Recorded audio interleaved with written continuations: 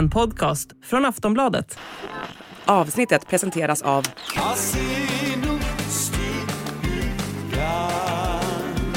Stödlinjen.se, åldersgräns 18 år. Idag berättar vi om de kungliga barnen som gömdes undan ett helt liv. Det var kungafamiljens bäst bevarade hemlighet. Vi pratar även om Harry och Meghan som skapat rubriker igen efter att ha uppträtt förvirrat och märkligt på scenen. Och så tar vi upp den fruktansvärda regeln som präglat kungligheternas uppväxt och middagsvanor. Och nu så kan du faktiskt få flytta in i Dianas barndomshem. Det här är Kungligt. Jag heter Sara Eriksson. Och jag heter Jenny Alexandersson.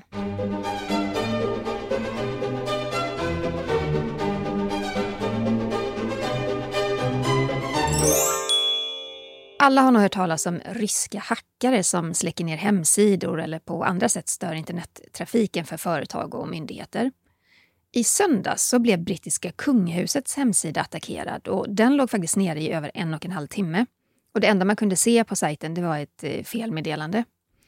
Och det är den ryska hackergruppen som kallar sig för Kill Milk som tagit på sig ansvaret. För de publicerade nämligen ett meddelande efteråt om att attacken var en succé.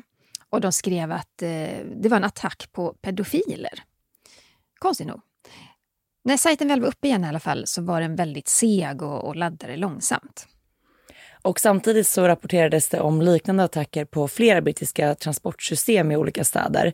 Och man vet ännu inte om även de attackerna kom från de här då Kill Milk eller någon annan. Och en talesperson för brittiska kungahuset säger att de som då hackat sidan inte får tillgång till hovets system eller innehåll. Men det här är kanske någonting som vi kommer att få se mer av. Alltså vanligt att man attackerar just myndigheter och nu tydligen också kungahusets hemsidor. Ja, frågan är vad man vill uppnå med det, att gå på ett kungahus hemsida. Om kungahuset då är som någon slags symbol för en stat eller för ett, jag vet inte. Men ofta är det ju som du säger, det är myndigheter och storföretags hemsidor som man ofta brukar gå på. Ja, men tanken slog mig att kanske att det kan ha en koppling då till den här att de ville hacka då, vad sa de, syftet med pedofiler. Alltså jag tänker Prins Andrews koppling till Epstein som faktiskt dömdes eller skulle dömas och var en pedofil. Att det kan finnas någon sån koppling kanske att man valde att attackera just brittiska kungahusets hemsida. Ja, mycket möjligt, men det känns också lite långdraget på något vis. Men ja, vi får väl se. Vi får fortsätta och följa den här frågan om det kanske drabbar fler kungahus. Och apropå då prins Andrew, ni som hänger med oss varje vecka, ni minns säkert alla våra diskussioner om kung Charles bror, prins Andrew. Han stod ju som sagt var anklagad för våldtäkt men gjorde upp i godo med Virginia Giuffre som då påstod att hon tvingats haft sex med prinsen vid flera tillfällen när hon bara var 17 år. Och efter den händelsen så beslutade ju drottning Elizabeth att hennes son då, han skulle inte längre få representera kungahuset och man kan ju säga att han med andra ord blev utputtad i kylan och han har ju inte kommit tillbaka sedan dess. Och det blev ju inte bättre av att kung Charles, när han väl blev kung, ganska tidigt beslöt att han ville dra åt den här pengapåsen för flera medlemmar i kungafamiljen. Han vill ju vara sparsam, han vill vara en ekonomiskt medveten kung, det ligger också i tiden mycket det här. Och prins Andrew var ju då en av dem som inte längre skulle få ekonomiskt stöd av sin bror. Och det innebär i sin tur att Andrew inte längre har råd att bo kvar i den här enorma vita kungliga villan Royal Lodge som ligger i Windsor. Den kostar stora summor att ta hand om både huset och parken. Men skandalprinsen har ju vägrat att flytta ut. Ja, han tyckte inte att det passade att flytta till en mindre kunglig bostad. Det skulle sägas att Royal Lodge är ju väldigt, väldigt stort. Jag tror att det är över 30 rum, någonting sånt. Men han har då inte varit villig att flytta på sig och nu kommer det då nya uppgifter som handlar om att kung Charles har ändrat sig angående sin bror och då den här bostaden. Brittiska medier rapporterar att kungen har gjort en överenskommelse med Andrew gällande det här. Ja, och tydligen ska det vara så att prinsen får bo kvar så länge han vill i Royal Lodge. Och orsaken till det är att Andrew har pungat ut med mer än 2,6 miljoner kronor för takreparationer som har skett nu över sommaren. Det har vi pratat om tidigare också. Prinsen hade ju vägrat flytta ut under renoveringen för han var rädd att han skulle inte få flytta tillbaka sen. Just för att man pratade om att man skulle downsiza och sådär. Men nu återstår ju övertyga kungen om att Andrew även kan täcka kostnaderna för resten av den här renoveringen av huset. Och det är ingen liten renovering. Man uppskattar att det kommer kosta runt 26 miljoner kronor då för att få det här huset i tipptopp igen. Och det är ingen liten summa. Och kungen har då garanterat sin bror att han får stanna kvar i huset eftersom han än så länge då visat att han har ekonomi nog att klara de här kostnaderna.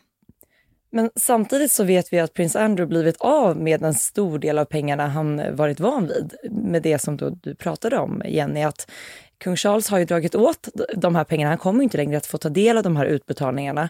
Och han får ju heller inte ta del av apanaget eftersom han, sedan han då blev utkickad, inte gör några kungliga uppdrag eller syns i några sådana sammanhang. Så att han har väl en mindre pension från Försvarsmakten, men den kommer inte räcka till att finansiera det här huset och de här renoveringarna. Så frågan är då hur han själv ska klara av att faktiskt behålla Royal Lodge.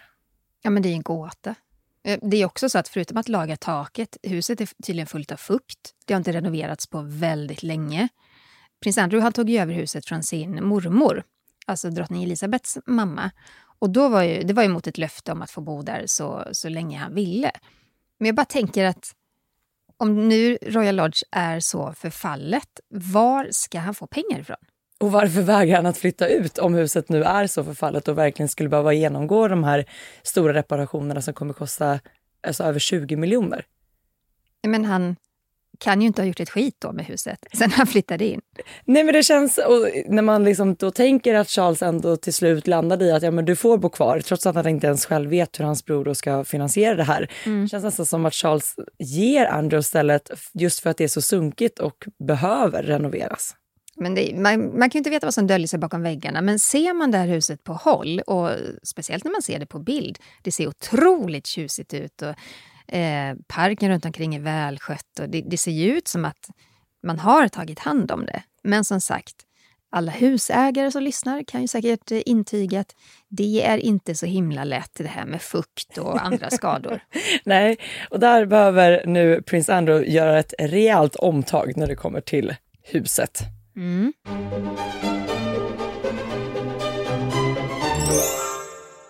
Sara, att födas in i en kunglig familj, det innebär ju att man ofta får acceptera en hel hög med regler. Regler som kanske inte är särskilt vanliga i andra vanliga familjer. Nej, och en av de här reglerna är ju att barnen inte äter middag tillsammans med sina föräldrar. Och det här var ju en regel som prinsessan Sibylla höll väldigt hårt vid. Vår kung och hans systrar, de åt ju istället middag uppe i barnkammaren tillsammans med barnsköterskan.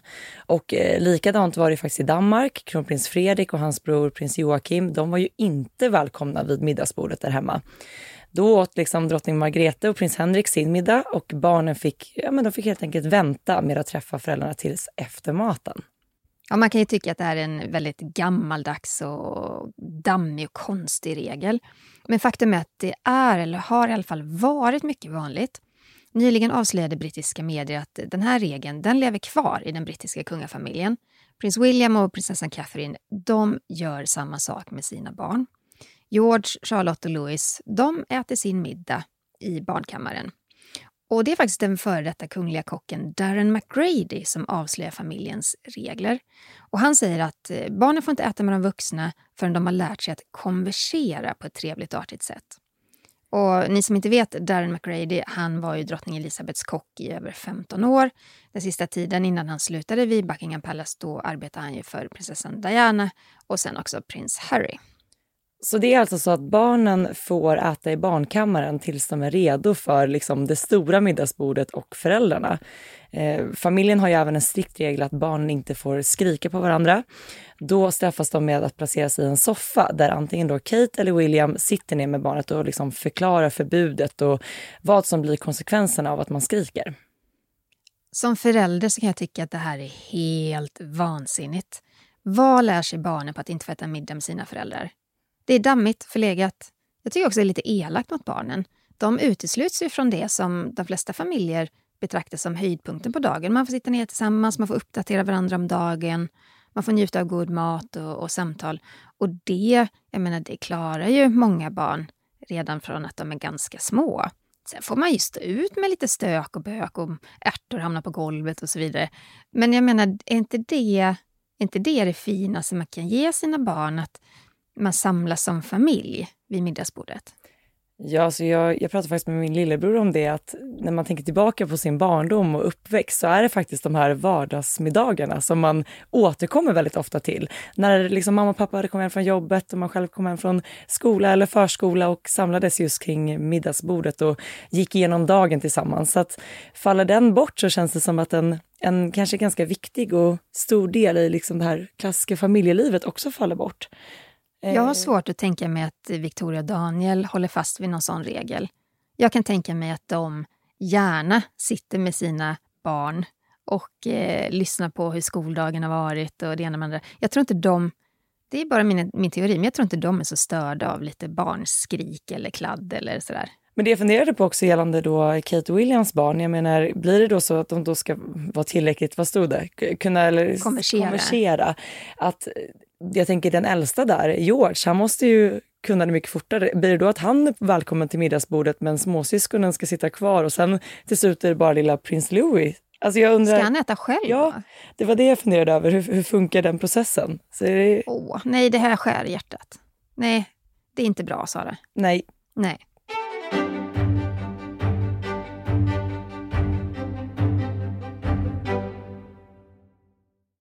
Nu har vi kommit till veckans Harry och Meghan.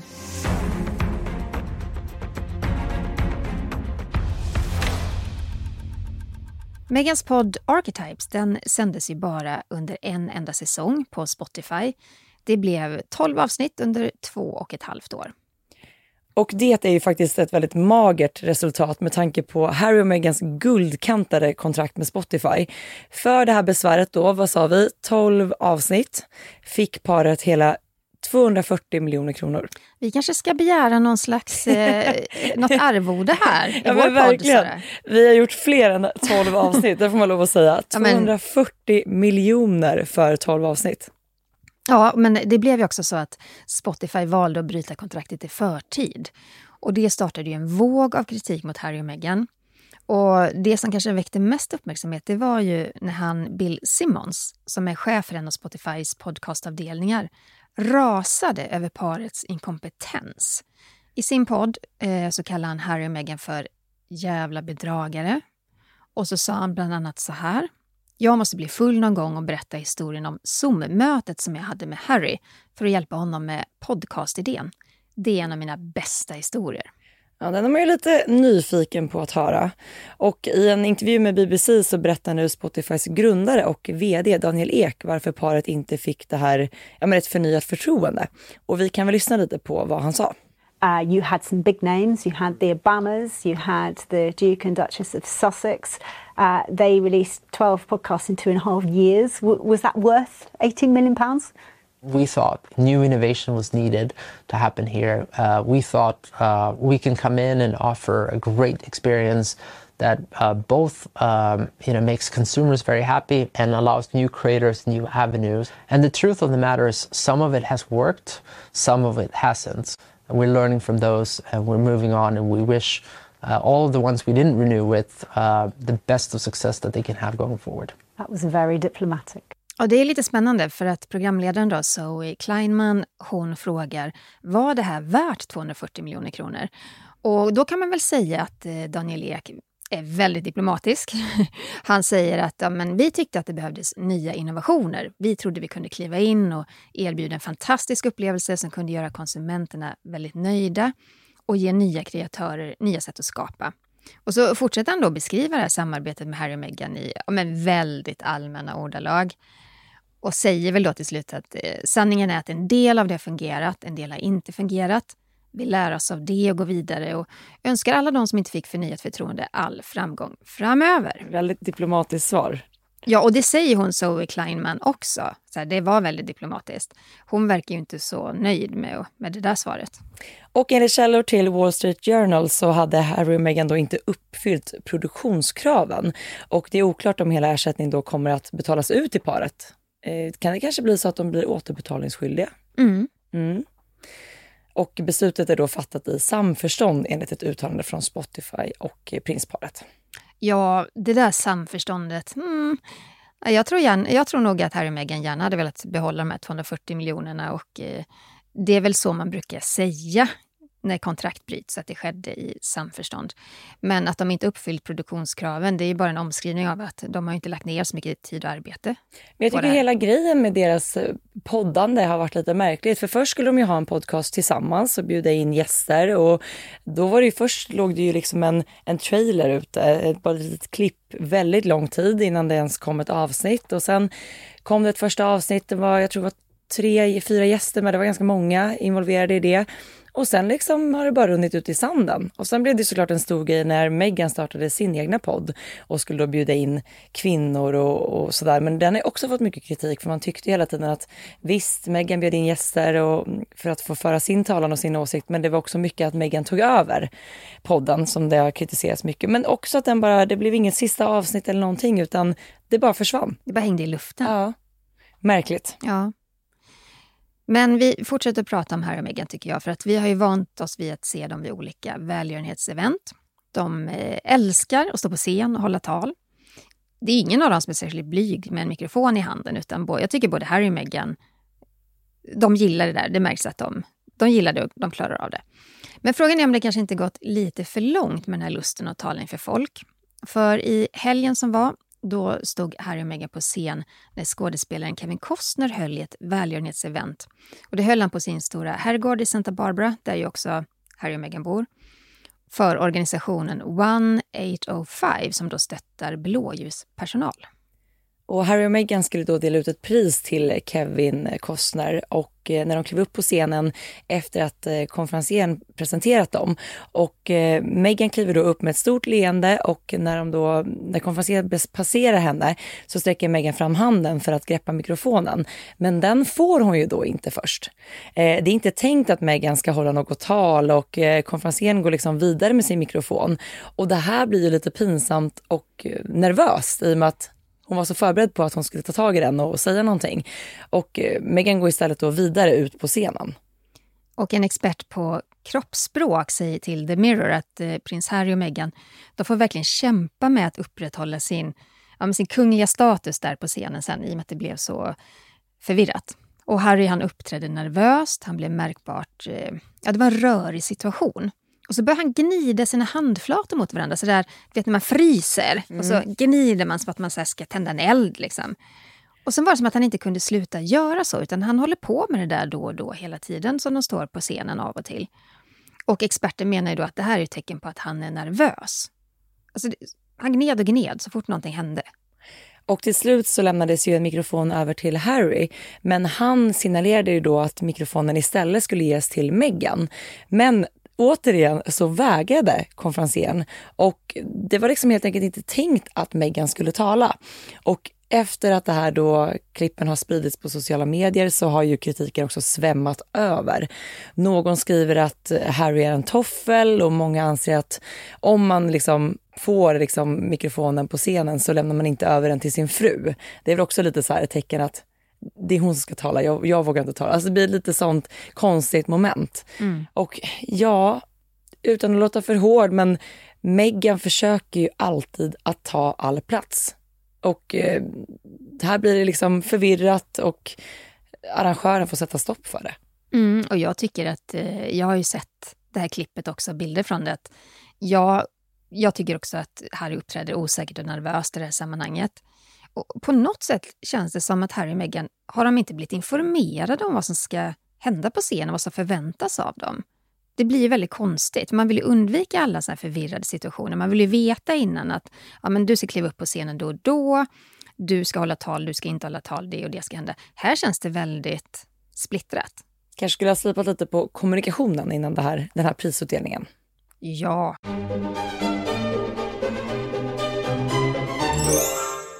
På tal om kommunikation och svårigheter i det.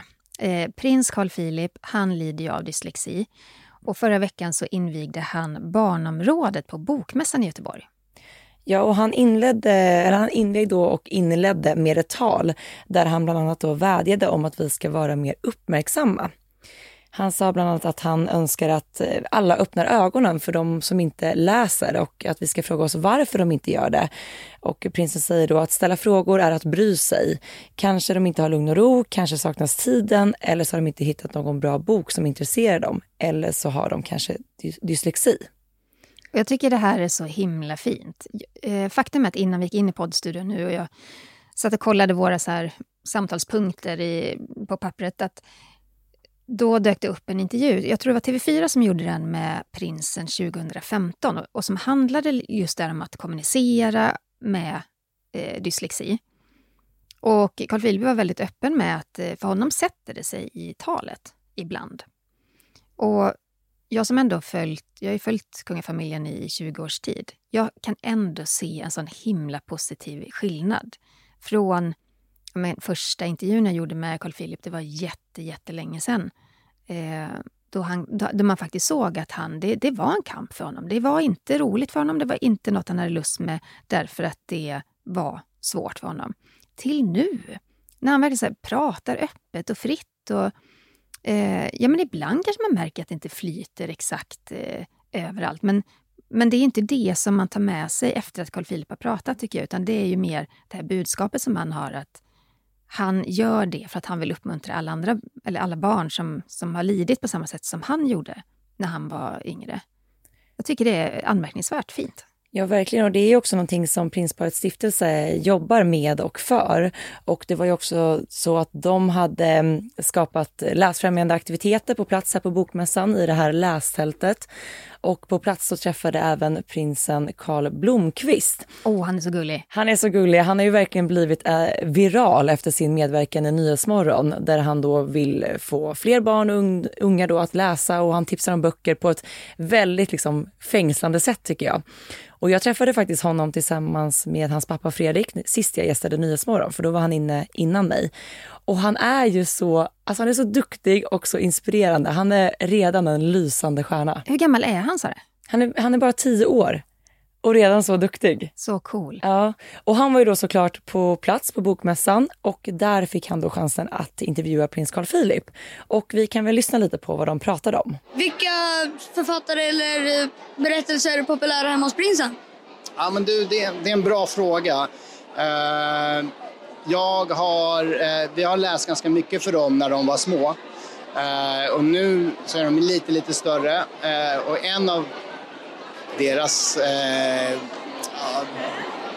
böcker som de gillar att gå till är bland annat Musse och Helium. Vilket är kul, för där är ju fantasins värld. Och man kan drömma bort i både tanke och i visionen och vad de gör. Och få bilder i huvudet. Det tror jag de tycker är kul. Ja, vad härligt. Jag gillar också Musse och Helium. Vilken stjärna han är. Ja, han är otroligt duktig. Just det där att inte ha någon skräck alls över att ställa frågor till folk. Det är väl den bästa egenskapen för en journalist. Ja, verkligen. Våga. Men jag tycker det är lite roligt att prins Carl Philip avslöjar vad de läser mest hemma för barnen. Musse och Helium. Är det någonting som du känner igen, Jenny?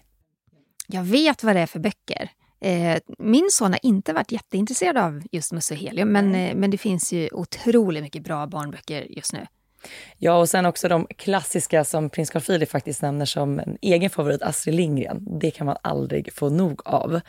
Men när då Carl träffar prinsen så passar han även på att fråga ifall att prins Carl Philip har någonting han vill säga till barn som kämpar med läsningen. Och jag tycker vi lyssnar lite på vad prinsen svarar. Det är många barn som kommer att titta på det här.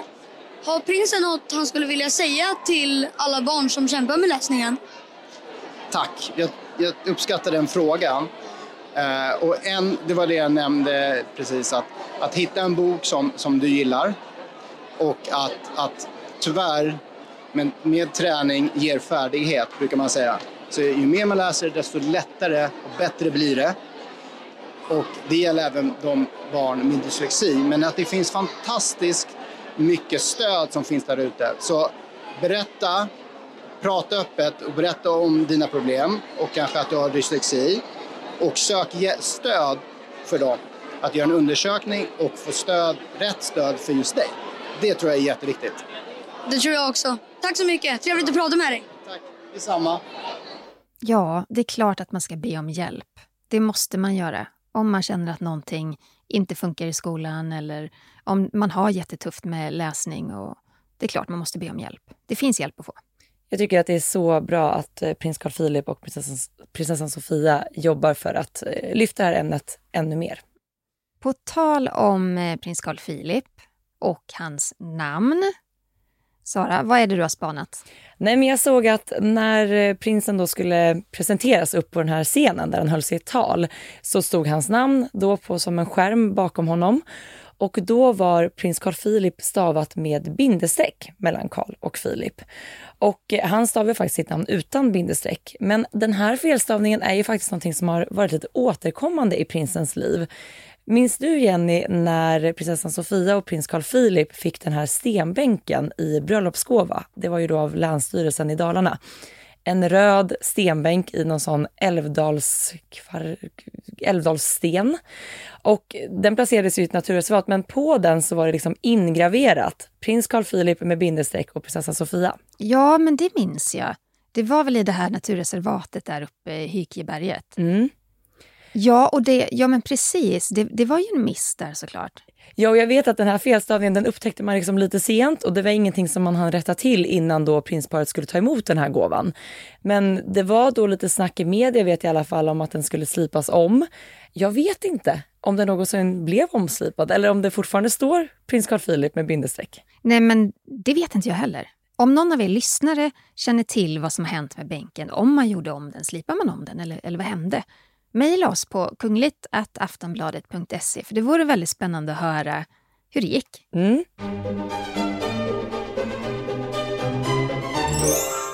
Nu ska vi prata om prinsessan Diana. Man kan nämligen hyra hennes barndomshem. Och det är från en Airbnb-liknande hemsida som då det här fantastiska godset hyrs ut. Det heter Althorpe House och det ligger i Northamptonshire i England. Och det har då varit i familjen Spencers ägo sedan 1500-talet. Det är inte dåligt. Nej, det är inte dåligt och det är den högklassiga fastighetssidan Elysian Estate som lagt ut och det är inte hela godset utan det är en del av godset. Ja, för Dianas bror bor ju fortfarande kvar. Precis, så att man kan inte bo liksom i hans rum utan det är en annan del av godset som då ligger ute till uthyrning och det är också faktiskt via då Dianas bror som man hyr ut här såklart i och med att han bor där. Och den exakta kostnaden för att hyra det här den anges inte. Men gästerna kan förvänta sig att liksom betala en väldigt stor summa för en natt. Och man kan ju även addera då i den här bokningen kockar, pianister, möjligheter till jakt, fyrverkerier för att liksom då addera den här upplevelsen. Jag tänker att det måste vara folk med väldigt mycket pengar och kanske bröllop. Ja, i och med att de pratar om musik och fyrverkerier och sådär. Det känns ju som en klockren sån grej. Men det måste kosta en förmögenhet. Ja. Och i den här då beskrivningen som ligger ihop med bokningen där så beskrivs Althorpe som en av de mest spektakulära, lyxiga och exklusiva platserna i Storbritannien som erbjuder en oslagbar miljö. Och jag kan faktiskt hålla med om det för jag följer ju Earl Spencer, Dianas bror, på Instagram. Och han lägger ju upp helt otroliga bilder från godset. Det är väldigt mycket mark som hör till också. Och han brukar ta så här morgonpromenader och så lägger han upp så här bilder på dimhöljda ängar. Alltså det är väldigt så här brittisk landsbygd. Otroligt vackert. Det är väldigt vackert och då, här erbjuder man då en, som de skriver också där i beskrivningen, oslagbar miljö för att liksom arrangera exceptionella tillfällen med service, utsökt matlagning mitt i historiens vingslag. Allt kombinerat med 2000-talets lyx. Insäljande text. Säljande text, ja. Man blir lite sugen. Ja, det blir man. Jag hade gärna tagit en liten staycation där. Kan du öppna upp din plånbok, Sara? Det kan jag inte göra, den är stängd. Men jag hade gärna varit där. Men det är också så att Diana är faktiskt begraven på Althorpe.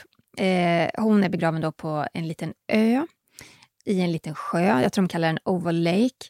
Men då har man ju också skrivit den här beskrivningen då vid bokningen att hyr man det här godset, man kommer inte kunna ta sig ut till den här ön och gravplatsen. Så att alla såna här Diana-fans som skulle möjligtvis skramla ihop till en övernattning där, alltså man kommer inte nära hennes grav helt enkelt. Men ändå häftigt att kunna, om man har möjligheten, kunna liksom bo i samma hus där Diana och hennes familj växte upp och befinna sig i de här rummen där de har bott och verkat. Alltså det är en häftig upplevelse. Ja, man kan ju också hyra ett av kung Charles hus.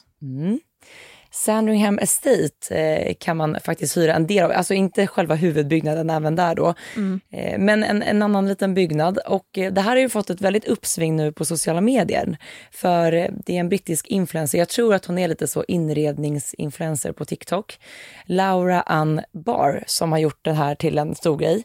Hon har då via sitt TikTok-konto gett alla en inblick i hur det var att bo på det här kungliga residenset och testa på det kungliga livet.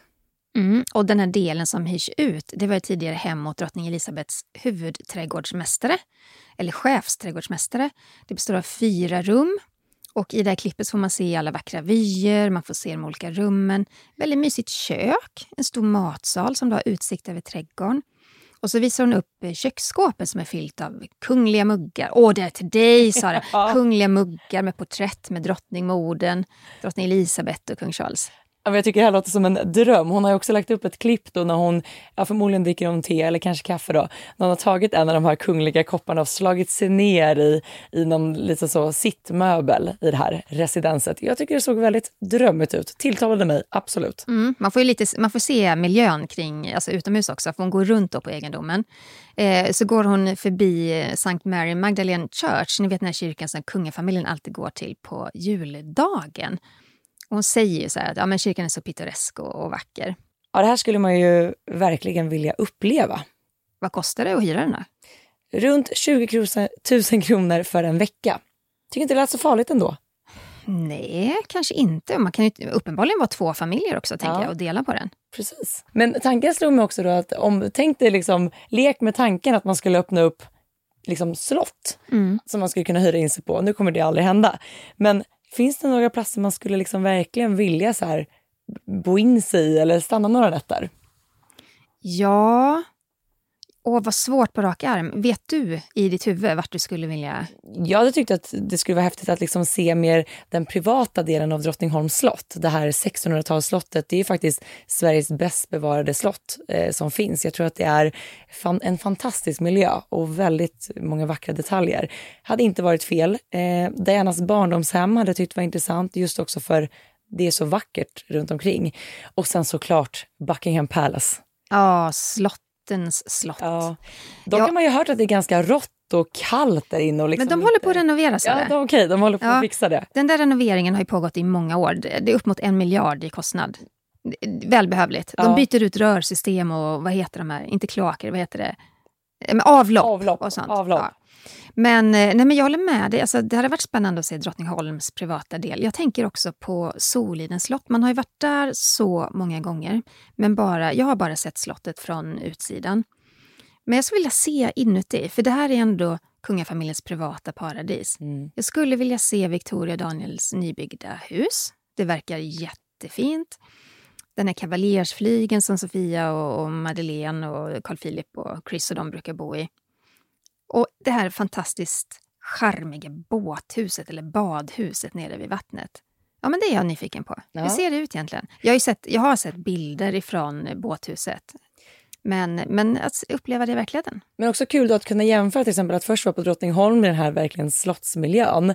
Och sen versus då där de faktiskt spenderar sommarna som ändå känns som att det är lite mer avslappnat, avskalat, relaxed. Ja, det hade varit kul att se det.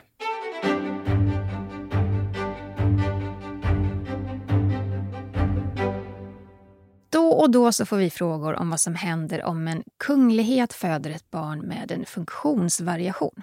Kan den personen bli regent? Och det enkla svaret på den frågan är ju att så länge funktionsvariationen inte hindrar personen från att utföra sitt ämbete så bör det inte vara något problem. Men kan personen inte det så är det sannolikt att nästa person i tronföljden får ta över. Men vad händer med barnen, undrar man ju då. Förr i tiden så var det ju oerhört hemskt att födas in i en kunglig familj med en funktionsvariation.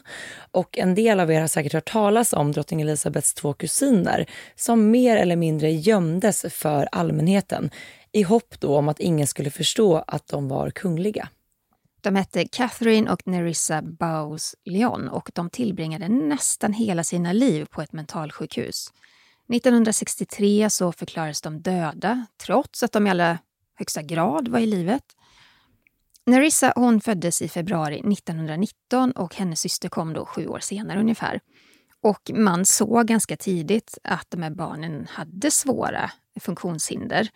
Och alltså jag tror bara, jag har läst någonstans att de var bara några månader gamla när man liksom insåg att det här blir tufft.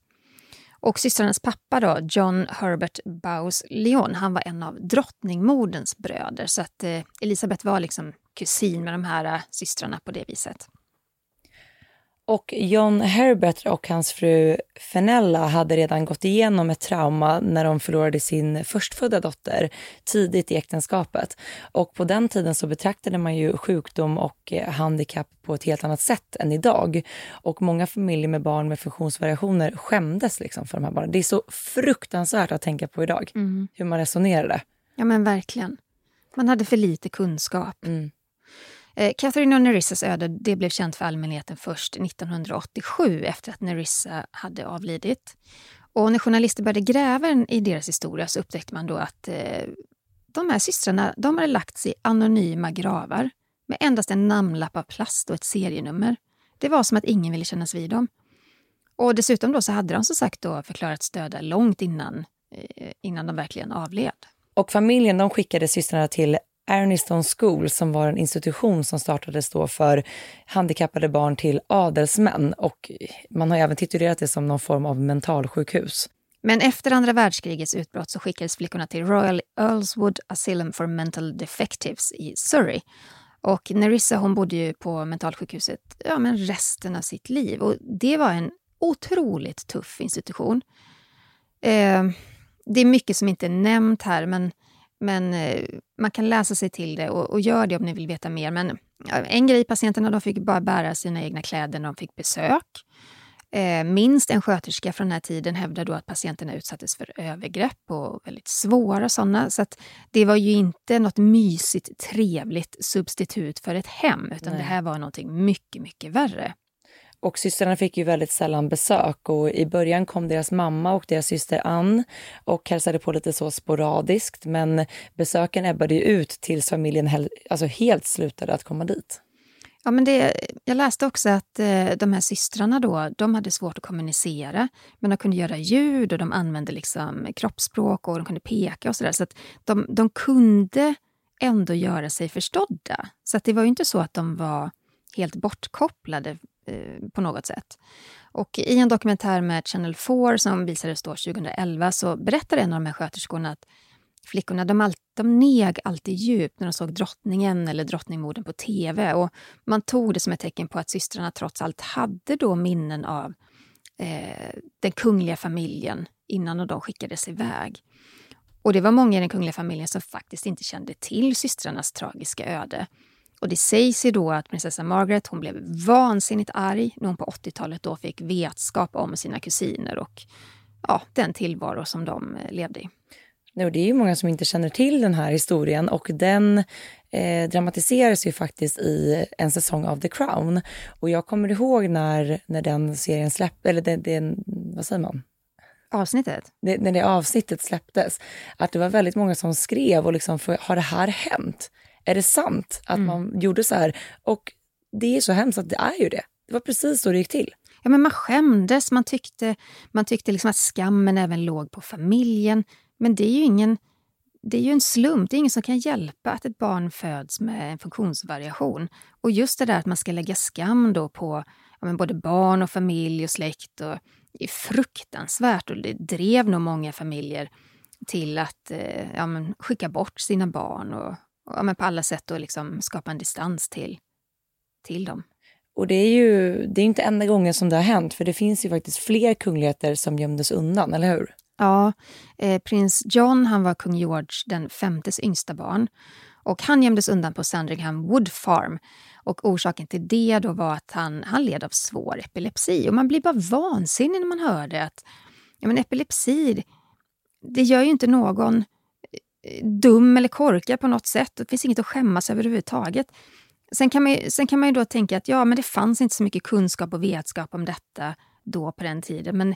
Men det, alltså, ja, det bränner ju i hjärtat när man hör det. Det är fruktansvärt. Ja, och även prins Charles Edward som var sonson till drottning Victoria, han skickades ju också iväg som tonåring till Tyskland där han olyckligtvis fångades upp av nazister och dog helt utblottad. Och då även han utan kungliga titlar eller kunglig status. Vidrigt, fruktansvärt.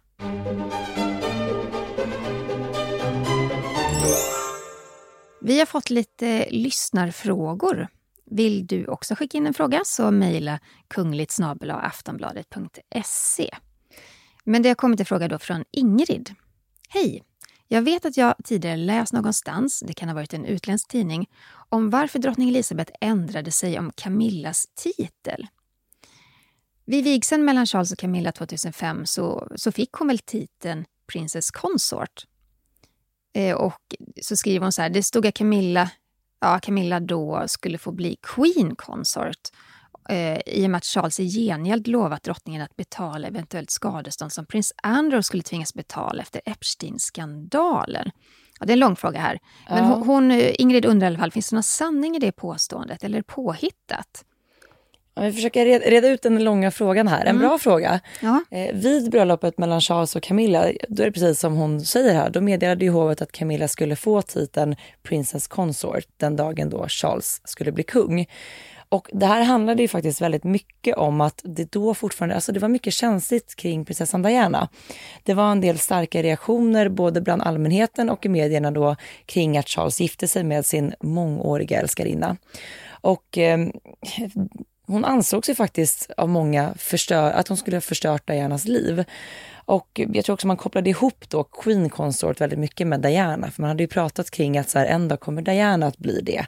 Så därför vill man nog vid bröllopet tydliggöra det här med Princess Consort. Just för att kanske dämpa reaktionerna lite kring det här. Men med åren så åren har ju gått och Camilla har ju vunnit en hel del respekt och kärlek från folket. Och det här har ju såklart drottning Elizabeth sett eller såg när hon levde.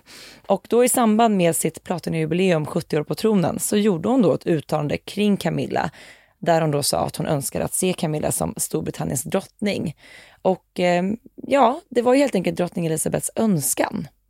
Men vet du någonting om det här eventuella skadeståndet, Jenny? Ja, det är ju så här att det var det vi nämnde tidigare i programmet här också.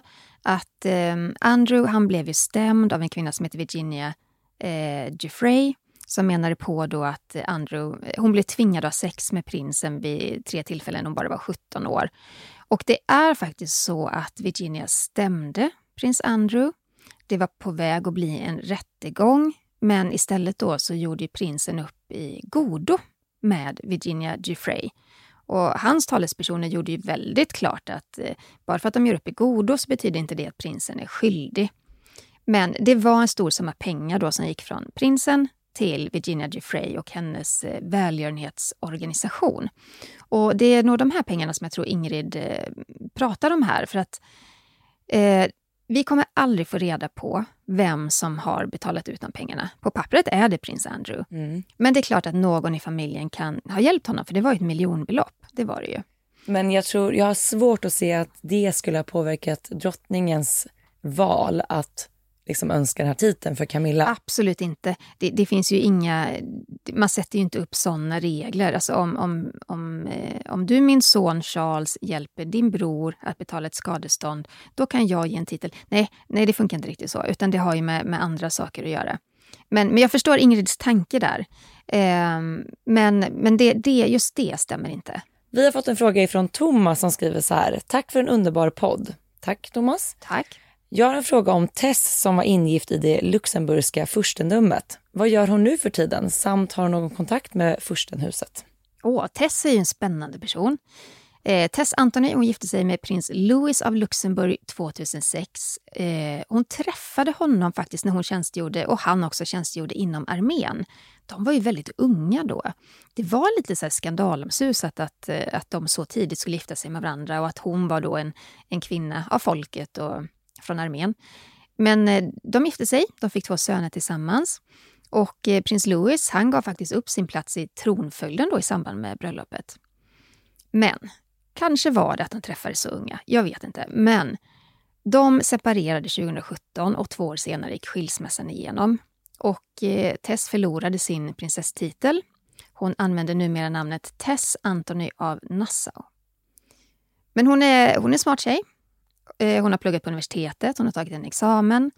Hon kallar sig numera för affärskvinna men jobbar också en del med välgörenhet. Och hon har faktiskt gift om sig med en schweizisk affärsman som heter Frank Flössel. Och de har en son tillsammans och sen har ju båda då som sagt barn från tidigare relationer.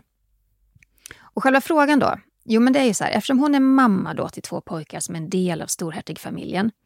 De här pojkarna har inte prinstitlar. Men de är ändå en del av familjen.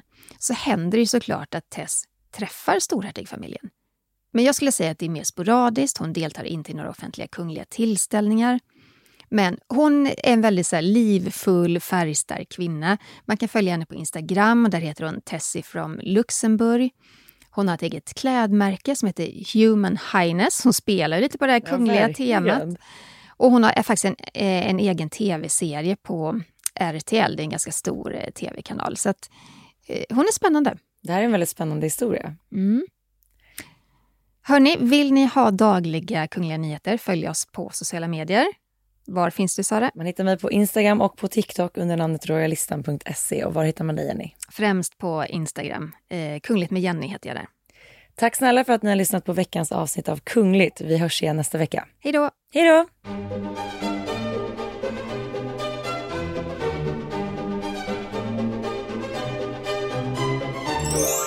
Du har lyssnat på en podcast från Aftonbladet.